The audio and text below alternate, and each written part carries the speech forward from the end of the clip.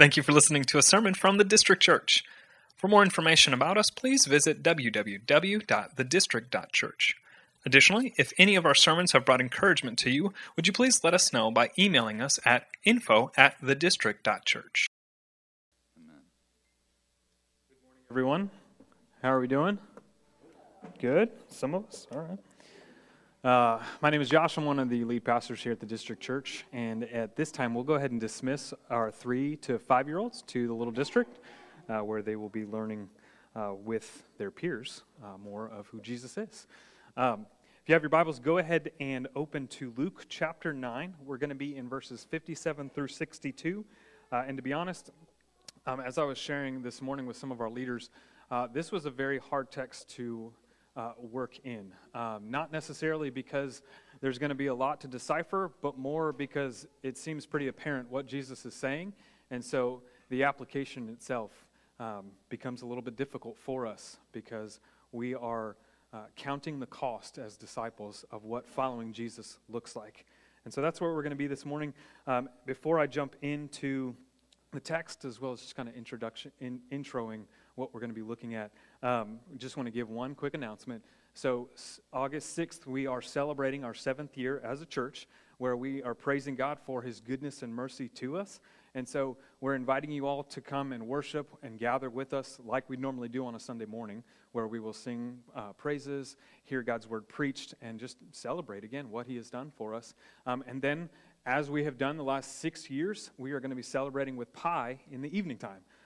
Don't ask me where the idea of pie came from. We just wanted to do something fun on our first anniversary, and so pie was it. It started with sweet pies, and now it has gone to sweet and savory pies. And so if you want to make one or bring one, feel free to do so. The pies sign-up has been on our email for the last couple of weeks, and so if you have not been getting that, come see me or come see the Hunters. We'll make sure that you get signed up for that, or at least have the list of what you can sign up for. But remember, August 6th, pie party, and we actually do have a location now.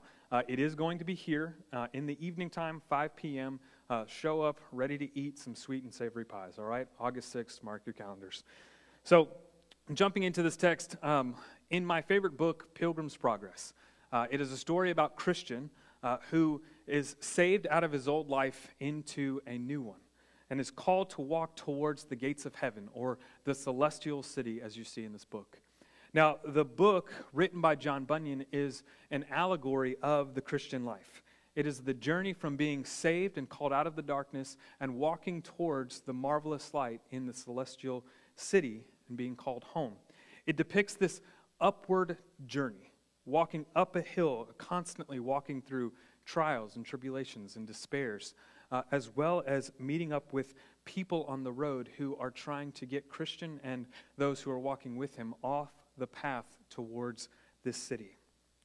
As Christian and his friend Hopeful are walking in this journey towards the celestial city, they come upon a man called Bayands. Now, Bayands, as we learn as he's walking with Christian and Hopeful, doesn't reveal who he is in this journey.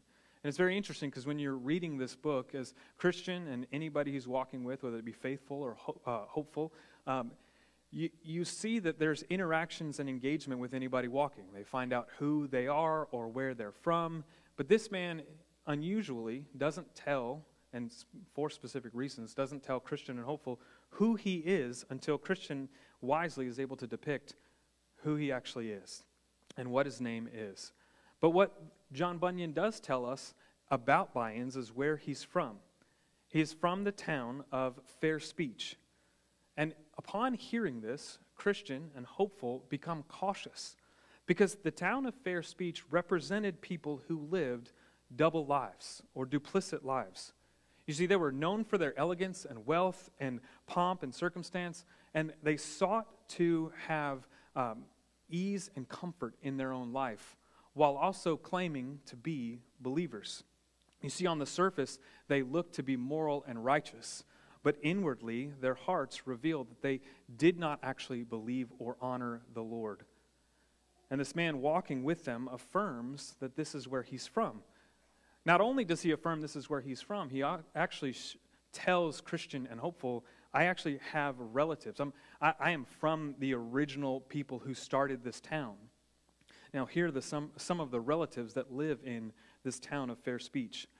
There's the Lord Turnabout. He is one who indicates he is going one way and then changes course just to go the opposite. There's Lord Fair Speech, who speaks kindly but hides his deceit in his heart. There's Mr. Facing Both Ways, who holds contradictory views and opinions and attempts to gain favor by agreeing with everyone. And then there's Mr. Anything. This guy believes and says whatever he can to reach his personal goals or achieve his own accomplishments. And so Buy-in, this traveler, as he's talking to Christian, as he's talking to Hopeful, is describing, these are my family members. This is the town I am from. He even tells him, I am an oarsman, just like my grandfather, who rows one way and then rows another, being tossed to and fro by the wind.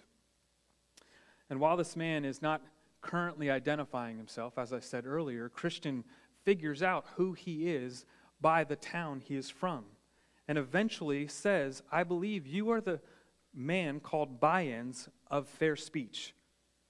And what Christian knows of Buy-ins is that he is a dishonest man and a false professor of Jesus. You see, Buy-in was known for his private interests, his own self-purposes, and his own selfish advantages. And in the book, Pilgrim's Progress, Buy-in actually represents those who live a duplicit life of saying they follow Christ, and yet they seek the pleasures of this world. This was not a man who would be ashamed of his religion, not a man who would be even opposed to the name Jesus Christ, but he was one who was very selective on when and where he would express his faith. He wanted all of his life, including his faith, to be easy and comfortable, and was motivated by satisfaction and comfort rather than being sanctified and being in submission to the will of God. Today we come to our text and meet three would-be disciples that have a very similar heart disposition to Buy-in. They say with their words that they want to follow Jesus wherever he would go. And their desires, but their desires reveal that they're more interested in their own comfort and convenience, their own customs of the world, and even their own cares of their life. And Jesus commands them to deny these things and truly follow him. And the reality of this text, as I said earlier, is it's difficult because it also applies to us, in that we must deny our cares, our comforts, our conveniences, and follow Jesus. As Leon Morris says in his commentary on this passage, regularly, God tests the earnestness of our hearts by bringing them to a fork in the road, where it becomes necessary to choose between two ways. Which way do we follow? Do we follow comfort?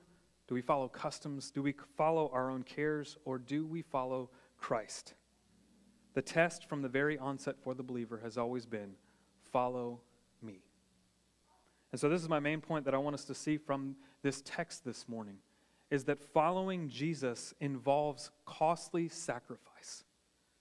It involves costly sacrifice, sacrificing of our cares and conveniences, sacrificing customs of this world, and sacrificing cares in our own lives. And we're going to see this through these three would-be disciples that Jesus commands to follow him. So if you look back with me in verse 57, we'll pick up where Luke writes, As they were going along the road, someone said to him, I will follow you wherever you go. And Jesus said to him, Foxes have holes, and birds of the air have nests, but the Son of Man has nowhere to lay his head. To another he said, Follow me. But he said, Lord, let me first go and bury my father. And Jesus said to him, Leave the dead to bury their own dead. But as for you, go and proclaim the kingdom of God. Yet another said, I will follow you, Lord, but let me first say farewell to those at home. And Jesus said to them, No one puts his hand to the plow and looks back is fit for the kingdom of God. This is God's word this morning. Let us go to him in prayer and ask him to grow us and edify us through what he has for us this morning from his word. Oh Lord, you are gracious and merciful. Thank you for your goodness and grace to us. We are humbled by it and we find comfort in it. Help us as we read this text this morning that you would help us live a life of truly following you, where we are willing to give up everything because we know the greatest need that we have is you. And we know from your word that giving everything for you is going to be our greatest delight, is going to be our greatest joy. It's going to be our greatest satisfaction in this life and the life to come.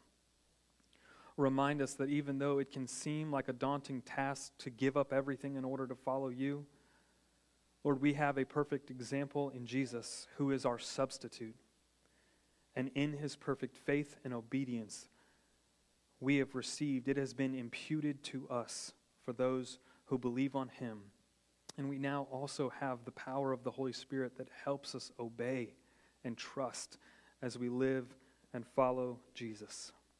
Give light to our text this morning. Help us to have ears to hear and wisdom to receive your word so that we may know you more, trust you more, have certainty in the things that have been taught about Jesus. And as your servant this morning, use me. Speak through me, and let the words of my mouth and the meditation of my heart be acceptable to you, O Lord, my rock and my redeemer. It is for your glory and our joy that we come to you and we praise you this morning. In Jesus' name, amen. As we saw last week from Luke's gospel, Jesus is on his way to Jerusalem. Verse 51 showed us that he set his face, or he was resolved to go to Jerusalem, where the cross awaited, and death and rejection awaited him as well. And as we saw last week, like the Samaritan village, a constant theme that you find throughout the book of Luke is one of rejection. And so here we see the same theme running through these three would-be disciples. Rejection of following Jesus. Even though it would seem that these disciples had every intention of following him. But what Jesus does, because one, he's the greatest and most wisest teachers, he gets after the heart of these would-be disciples.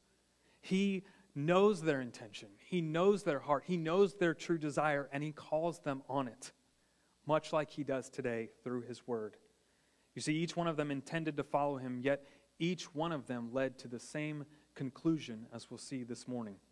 And from these encounters, what we can learn, especially when it comes to what it means to be a follower of Jesus, is that it is not simply about following him with our words, but also following him with our lives, following him to the cross, denying ourselves daily, taking up our cross, putting to death the sins of this world, the sins of this flesh, the things that hold so closely and tightly to our hearts and minds. And just as we asked last week, are we willing to go there with him? Are we willing to journey to the cross with him? You see, the first disciple teaches us that following Jesus means we have to be willing to give up our comforts and our conveniences found in this world. Look back at verse 57 as Luke writes to us. As they were going along the road, someone said to him, "I will follow you wherever you go." And Jesus said to him, "Foxes have holes and birds of the air have nests, but the Son of Man has nowhere to lay his head." Now, Luke doesn't tell us about this disciple. He doesn't actually tell us about who these three would-be disciples are. I believe what he's trying to do is he's trying to show us the intentions of these disciples or potential disciples and not their identities. However, if you move over to Matthew 8 and see the parallel passage, we actually do see and we are shown who these first two would-be disciples are. And this first one we find is a scribe or a teacher of the law, which shows us that this man who's asking to follow Jesus is wanting to be a student. He's wanting to learn more of the law and what it means to live a holy lifestyle. Now, that's not a wrong desire, right? We should be students of Jesus. But discipleship is more than just studying who Jesus is. It demands our whole life. It demands all of who we are. Every action, every thought, every word, every deed. This is what discipleship looks like. Submitting yourself to what Jesus says, and through the Word of God, seeing how we are called to follow him. And Jesus' response we see him saying, this is what it means to follow me. I am describing to you what this lifestyle will look like. Because for a scribe or a teacher of the law, they would be used to a sort of lifestyle that brings comfort and honor and respect. So you can see this teacher of the law coming up to Jesus, probably seeing all the crowds that he had or all the followers that he had. And he said, you know what, I want this. Because it looks like this guy is going to bring me comfort, convenience, and ease. I can just study under him and also have all of these followers. But Jesus says, no, this is not what it looks like to follow me. What's interesting, when Jesus says foxes have holes and birds have nests, but the Son of Man has nowhere to lay his head, he's not trying to discredit those who have been giving towards his ministry. Right? Like if you remember, as we've walked through the book of Luke, we see that Jesus has many people, including many women, giving towards his ministry and opening up their home towards him. So what he's not doing is he's not saying to this would-be disciple, and he's not saying to us or the people that are listening, hey, I just sleep on rocks, I just sleep on dirt and sand, nobody actually takes care of me. That's not what he's saying. What he is trying to get through to this would-be disciple is that you should not expect, following me, that you're going to receive comfort like following other teachers or rabbis. You're not going to receive conveniences on this earth. In fact, if you follow me, you will receive more discomfort. But Jesus here is trying to show a picture of what it means to follow him. And I love this reality, because how many of us have been in church, or how many of us have even entertained conversations where we are trying to tell people about Jesus, and it comes off as, you're going to have a comfortable life. You're going to have a life of ease. You're going to live in love and grace that God bestows upon you, and no hardships are going to come. I mean, it's sort of like a prosperity gospel, but I think oftentimes we can even lean into that in trying to convince people that following Jesus is the right thing to do. But Jesus doesn't even do that. Jesus is very honest with this would-be disciple that this is what it means to follow me, that you need to be willing to give up comfort and convenience, and you will be discomforted. Not only in this life, but also putting to death your own life. You may be rejected. You may suffer. You may even suffer to a point of death. And as we've said the last couple of weeks, death may not include a physical death, but death to self. And death to self is discomforting. The call to follow Jesus for this would-be disciple is to give up his comforts, give up his conveniences in order to follow Jesus. And it is the same for us today. Now, I'm not standing up here and saying that this is a call for radical abandonment of your possessions. Unless, hear me out, unless the Holy Spirit is tugging on your heart to do that. But what Jesus is saying is you must be willing. You must have a heart. Your hands must not be tied so closely to the comforts and possessions and the things of this world that will take your eyes off of following me. It doesn't mean that you're not allowed to have property. It doesn't mean that you're not allowed to have a retirement account or a savings account or whatever it might be that brings comfort, financial comfort, because some of the things that we see through Scripture or where the Lord will bless his people is through financial blessing. And it is in order for those to bless others. So what we need to remember, what we need to think about more often than we do is, where do our hearts lie when it comes to comforts and conveniences? Have we made idols out of our comforts? Because this is what Jesus means when he's talking to this disciple and he's talking to us about following him. We must follow him all the way to the cross, denying ourselves, laying aside our fleshly desires and ambitions in service of the Lord. And I don't know what that looks like for you, but some of you, it may mean leaving the comforts of your own home. It may mean leaving this state or this city or even this country to go somewhere else to proclaim the good news of Jesus Christ. But for some of us in here,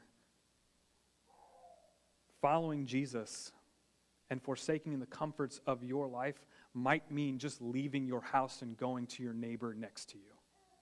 It might mean getting into a place that makes you feel uncomfortable in order that you may be around unbelievers so that you can share life and the gospel with one another. Sometimes I think we have this grass is greener on the other side mentality that if the Lord calls me to another country, it's going to be easy for me to share my faith. But when you're not doing it in your own neighborhood, what makes you think that you're going to do it in another country where you're even more uncomfortable? And so maybe, again, stepping outside of your comfort zone means going to your neighbor next door, going to your neighbors in your neighborhood, going to areas where you are going to be put in uncomfortable situations in order to share the gospel.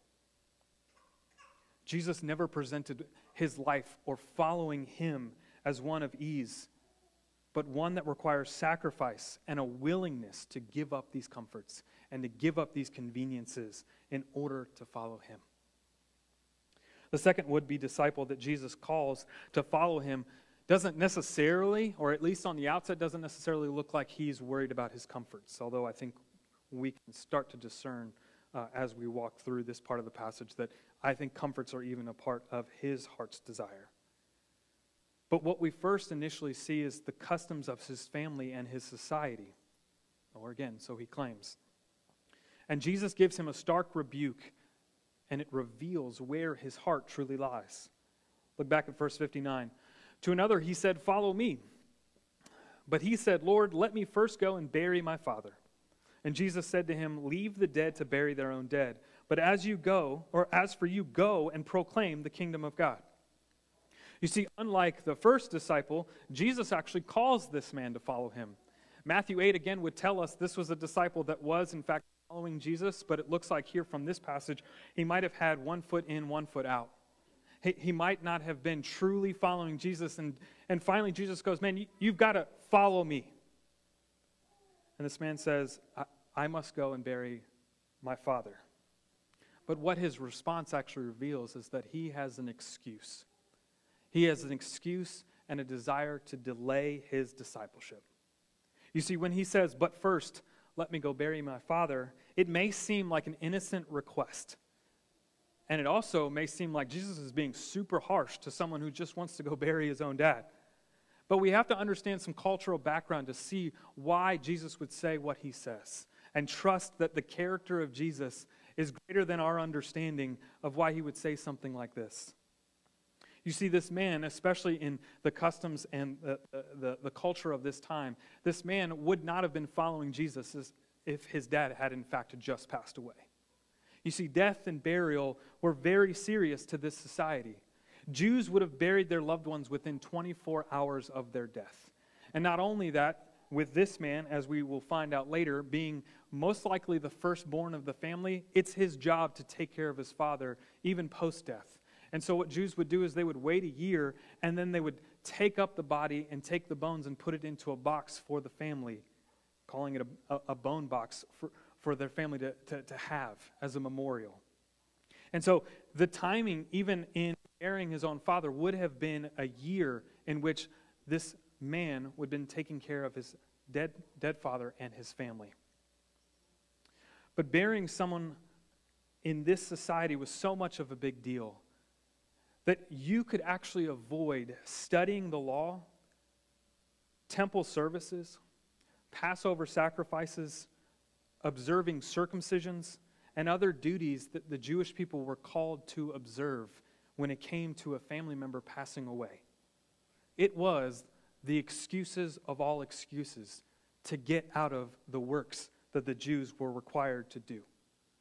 It's like when you look at it in this light, it's like a vague excuse that we can often use, myself included, that we're like, you know what, something happened with my family, I can't be at XYZ, or I don't feel well. Oh, well, what's wrong? Well, I don't know.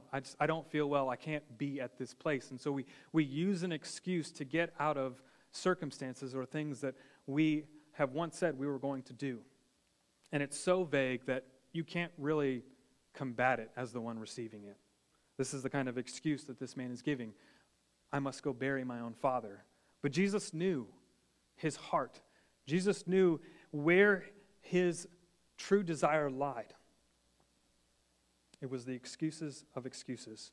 Because at that moment, if his father had truly passed away, it would have been scandalous for him to be there. What this would-be disciple is revealing in his request is that he had an excuse for wanting to delay his discipleship. And Jesus, knowing this and knowing his heart, responds by calling him out. What's interesting is some Jewish commentators would even say that this man is most likely the oldest of his family, and if he's got to go and bury his father, that means that he also is receiving the inheritance in which his father would give him. And so the excuse of delaying his discipleship may also include what he might receive in riches and comfort. And so what Jesus says to him is, stop with your excuses. Stop with whatever you are doing to delay your discipleship and follow me and go and proclaim the kingdom of God. Now, I don't want to lose the forest through the trees in this story. Because what Jesus is not saying is he's not saying that we don't honor our fathers and mothers as they are dying in their old age. In fact, taking care of them in their old age until they pass is one of the greatest ways in which we can honor our parents and obey what the scriptures have to say. I want to honor our brother Bryce this morning, and I'm glad he's here. With the passing of his mother, if you guys don't know, it happened 2 weeks ago. Yeah. I know that it was tough. The sting of death is never easy, even when our parents are believers. But I want to share this with you guys. I've seen Bryce for the last 7 years take care of his mother as she grew older, as she lost her ability to remember even those around her. And yet Bryce, selflessly, with the help of his sister, took care of his mother until she passed away. And I have never once heard one negative thing about serving his mother my entire 7 years of knowing Bryce. This is what honoring our parents look like. And if you want an example of that, look at Bryce's life. So thank you for that example, Bryce. Jesus is not saying that we do not honor our parents in death, that we do not honor our parents in taking care of them when he rebukes this disciple. What Jesus is getting after would be the excuses of delaying his discipleship. So much like the first would-be disciple who wanted comfort, this disciple wanted comfort but also delaying. He wanted leisure in life, and then he wanted to follow Jesus. It reminds me of being back home. I don't know if this, or if you've been in conversations with people or non-believers up here, but it definitely happens in Florida. People will just tell you what they believe, but they'll also tell you their own sins. It's wild. But I would get into conversations with people at coffee shops, and they would see me reading a Bible or reading a book on discipleship, and they'd ask questions. They were very free about doing that. And what would often happen is people would say, now, I believe in Jesus, or at least I know who he is. I know that I need to repent of sins. I know that I need to follow him, but what I want to do is I want to sow my wild oats. I want to live a life of sin. I want to live a life that is fun and freeing, and then at an older age, when I settle down or when I have kids or when I believe it's time to actually become faithful to the Lord, then I'll start following him. And what I would think is, man, that is an arrogant thought. Because one, you don't know when the Lord is going to call you home. You don't know when God is eventually going to call you home. And what are you going to do then? But it's also arrogant to believe that you have enough power to say no to sin just like that. To just turn it off and stop loving the sin and stop giving into what you have been giving into your whole life. Stop delaying discipleship. Stop delaying following Jesus. Now, I hope none of us in here have this arrogant thought like most people I talk to in South Florida. But if you do, I'm pleading with you this morning. The call of Jesus is the same. Stop delaying and follow him. Repent of your sins. Trust in him as Lord. Believe that his death and resurrection can cover you, that will bring you back into right relationship with the Father. Follow him. Trust in him as Lord. Believe in his grace and believe in his mercy. And for those of you who have trusted in Jesus, for those of you who believe that his forgiveness has covered your sins, let us take this rebuke to heart as well. Let us ask the question, where are the excuses in my life when it comes to following Him? Where are the excuses leading me to live a life that looks more like the culture of this world and not the culture of the kingdom? Where my life looks more lukewarm than on fire for who Christ calls me to be? As Dietrich Bonhoeffer says in his book, The Cost of Discipleship, when Christ calls a man, He bids him to come and die. Let us take serious following Jesus, where there is nothing more important than Him. Not our family, not our work, not our security, not our comfort. We follow Jesus no matter how uncomfortable, wherever He calls us, and whatever He calls us to do, we are saying, I will follow Him. I will be obedient to His words through the power of Scripture and by the power of the Holy Spirit, trusting in Him and what He has for my life and my family's life, even if it's uncomfortable. Brothers and sisters, I urge you with all that I am this morning to give up your excuses, whatever they may be. Deny yourself, take up your cross, and follow Jesus. This third would-be disciple comes with a very similar excuse as the second. It is a request to go back to his family. And yet, once again, Jesus knows the heart and gets straight to the heart of the matter. Verse 61 says, Yet another one said, I will follow you, Lord, but let me first say farewell to those at my home. Jesus said to him, No one who puts his hand to the plow and looks back is fit for the kingdom of God. Now what's interesting here is Jesus actually gives two revelations through his rebuke to this would-be disciple. The first is, where do your priorities lie? Where do your cares of your life find themselves? And the second is, Jesus knows that going back to his family will in fact lead him to look back at his old way of life and long for it. So the first part, where are your priorities? Where are your levels of care? When he says to Jesus, but first, it is revealing that he has a hierarchy of values. And once again, he wants to delay his discipleship. Now growing up, and some of you may have this in your own families, some of them even in your own life, maybe you had them growing up in your families as well, but I mean, most of us have like a hierarchy of values, right? God, church, family, or God, family, church, work, friends, whatever it might be. Heidi and I have it in our home. I would think that most of you guys, knowing most of you guys, have the same type of values. Now, oftentimes it does start with God and family, right? And those are two good things to value. But how often do those two things get inverted, and not maliciously, but subtly? Let me give you an example. How easy is it for us to plan our family events? Whether it's our kids' activities, sporting events, vacations with family, and our calendar gets full. And then when it comes to the things of the church, those things can't be added in because our lives are too busy.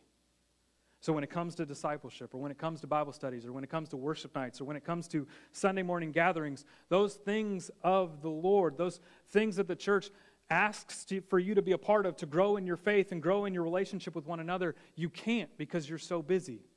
And it looks like you're choosing the right priority in regards to your family, but the reality is you have just filled up your calendar, and now you can't add anything else to it.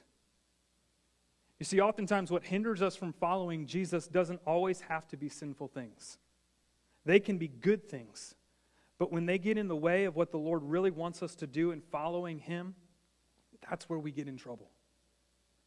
That's where we must take a look at, where is my time being spent? I heard this phrase growing up, like, you can tell where somebody's heart lies by looking at their checkbook. Anybody heard a phrase like that? Well, I also think it comes to time. You can look at our priorities, you can look at our values by where we spend our time and where we offer up our time. And so when it comes to family schedules and vacations, events that dictate our lives before the things of the Lord, what is often being revealed for us is there our value truly lies. Now hear me when I say this. I'm not saying that missing church every once in a while is sinful. I'm not saying that going on a family vacation isn't restful, and at times it can lead to you missing a Sunday or missing a community group or whatever it might be. What I am getting at is the consistency of planning your life schedule and then trying to bring in church or then try to bring in the things of the Lord and not being able to do them because your family schedule has taken priority. So what I want us to do is I want us to look at where we value our time, where we value the things that we're pursuing with our family. And honestly, it doesn't have to be our family, but oftentimes what I see is the family gets inverted to the top, even subtly. The other area that Jesus points out to this would-be disciple is what would happen if he went home. Jesus is saying, don't look back. What he's trying to tell this would-be disciple is if you go home, you are going to get sucked back into your old way of life that would take you off the straight and narrow path. And he uses this analogy of a farmer who is plowing.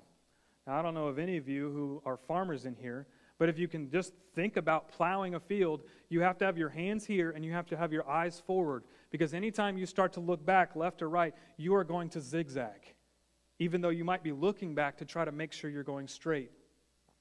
But it's the same thing when we drive, right? If we're just staring at our rearview mirrors or we're staring at our side mirrors, we will eventually veer into another lane if we're not keeping our eyes focused on what is ahead. Jesus is telling this would-be disciple as well as us today, don't look back. Don't long for the things of your old life or your old flesh or how your sins used to be super fun, or it used to be that you had a life of luxury and comfort and ease. Don't look back. Keep your eyes fixed on Christ. Keep walking up that mountain to the celestial gate so that you can receive the reward in glory. Keep denying yourself. Keep following Him, because it is in following Him that true joy and true satisfaction come in this life and the life to come. As I want to close today, I just want to remind us, guys, following Jesus is not easy. It is costly, but it is worth it. It is worth it. It requires us to be willing to give up everything. Our comfort, our excuses, our desires to hold on to our lives from the past, and it requires us to deny ourselves daily. But the reality of this is that we do not have one who has not done it for us. We have one who has come and obeyed even to the point of death, who stepped out of the comforts of glory and put on flesh and dwelt among us and lived a life we could never live, to die a death we deserved. But then he rose from the grave, bringing us hope because he defeated sin and death on our behalf. And through him, we are now adopted as sons and daughters of God. He fulfilled all the acts of obedience that we could not and that we are called to. And in fulfilling these acts, fulfilling the law, his perfection is imputed to us, and we are now seen as righteous as he has taken on our sin, as he has taken on the wrath of God. This is who we have to look to. And the beautiful reality of knowing that Christ has come before us and done all of this in our place shows us that when we are following him, that isn't our salvation.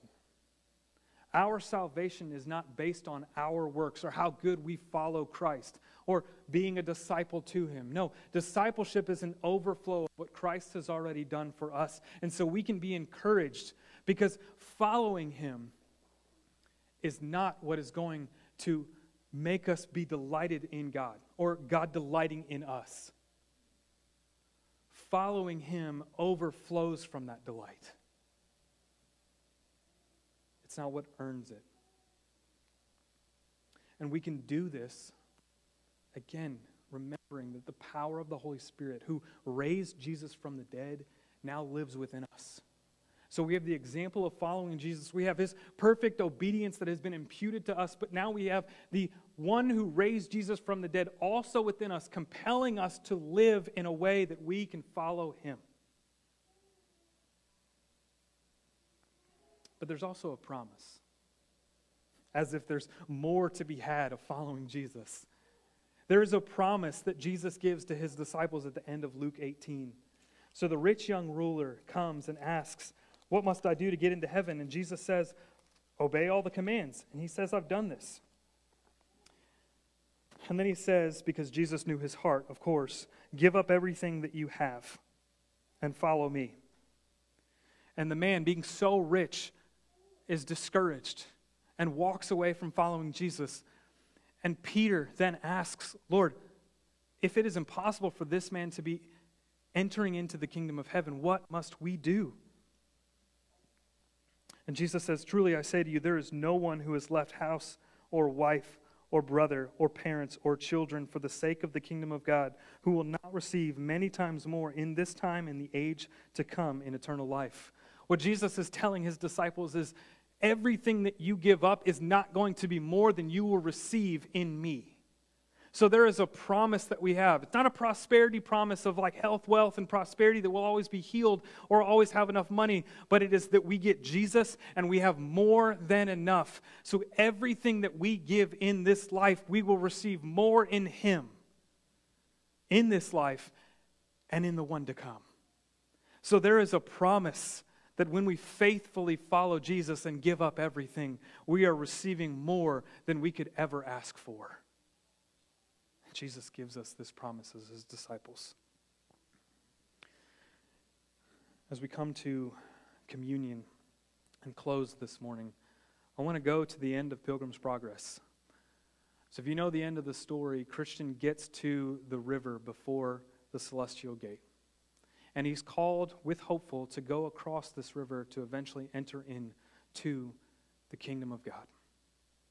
And he wades through these waters and he goes down under. He doubts his salvation. He doubts that he's ever going to get there. He doubts that the Lord actually loves him. He almost drowns, and then eventually, remembering the gospel, he begins to float. He begins to swim. He gets to the shore. The waters become shallow.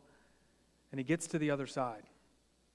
All of the journey, all of the progress, all of the trials and tribulations and the despair, everything that he has gone through is now finally ending. And this is how the book ends. They ask, "What will we do in this holy place?"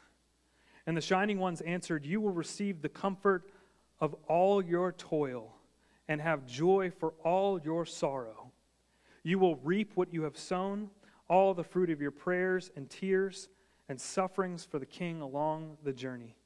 In this place you will wear crowns of gold and enjoy the constant sight of the Holy One, for there you will see him just as he is. You will serve him continually with praise there, with shouting and thanksgiving, worshiping the one you desire to serve in this world, where it was much more difficult because of your flesh. There your eyes will be delighted with seeing and your ears with hearing the pleasant voice of the Mighty One. There you should enjoy your friends again, the ones who have come before you, and there you shall receive with joy every single one who follows after you into this holy place. You will be clothed with glory and majesty there, and put into a carriage fine enough to ride out with the King of glory." As I said earlier from Luke 18, this is a picture of what we will receive when we come into glory. The gift, the crown, the promise of ending our race faithfully and giving up all that we have for Jesus' name. No matter how hard it may be, look to the promises of Scripture that one day we will receive this crown as well, and that we will be in glory. No more sin, no more shame, no more diseases, and we will be worshiping the King with our brothers and sisters in Christ for eternity. This is the promise that we look to. This, even though it might be hard here, this is the promise that we have, and we can have hope in this life, even though the cost is difficult. As Paul reminds us, these light and momentary afflictions are short in comparison to what we will receive in glory. And And so, brothers and sisters, I hope that when you come to texts like this, you can see that even though you might be giving up everything in this life, you will gain everything and more in Christ. And that is what we can hope for. And that is where we can find hope and joy and satisfaction. As we wait, as we faithfully follow Him, as we deny ourselves, as we bear our cross daily, and as we trust in Christ. And so in communion, where I want us to see that we can rejoice is communion is a foretaste of what is to come. Communion is a foretaste of the banquet that we will receive when we get into glory. You guys realize, and hopefully you're not really satisfied by the bread and the juice when you eat it, but what it is supposed to do is it's supposed to make you long for more. And that longing for more is supposed to point you to what is to come. And so as I invite you up this morning to grab the bread and grab the juice, I want you to reflect on what is to come, that foretaste of glory. And this foretaste comes through the breaking of Jesus' body and the shedding of His blood that brings you into this eternal life with Him. When we take this bread and we drink this juice, we are reminded of the sacrifice that Jesus made. We are reminded that He went to the cross with joy that was set before Him. We are reminded that He had His body shed and His blood was shed out on our behalf so that our sins would be covered and we would receive His righteousness. And in His death and in His resurrection, we're saved. And so every time we come and take this communion, we are reminded of that, but we also should look to what it points to. So let me invite you up, and then I'll encourage us with some things that we need to examine as we take communion, and then we'll worship through communion and song together. So please come and grab the elements.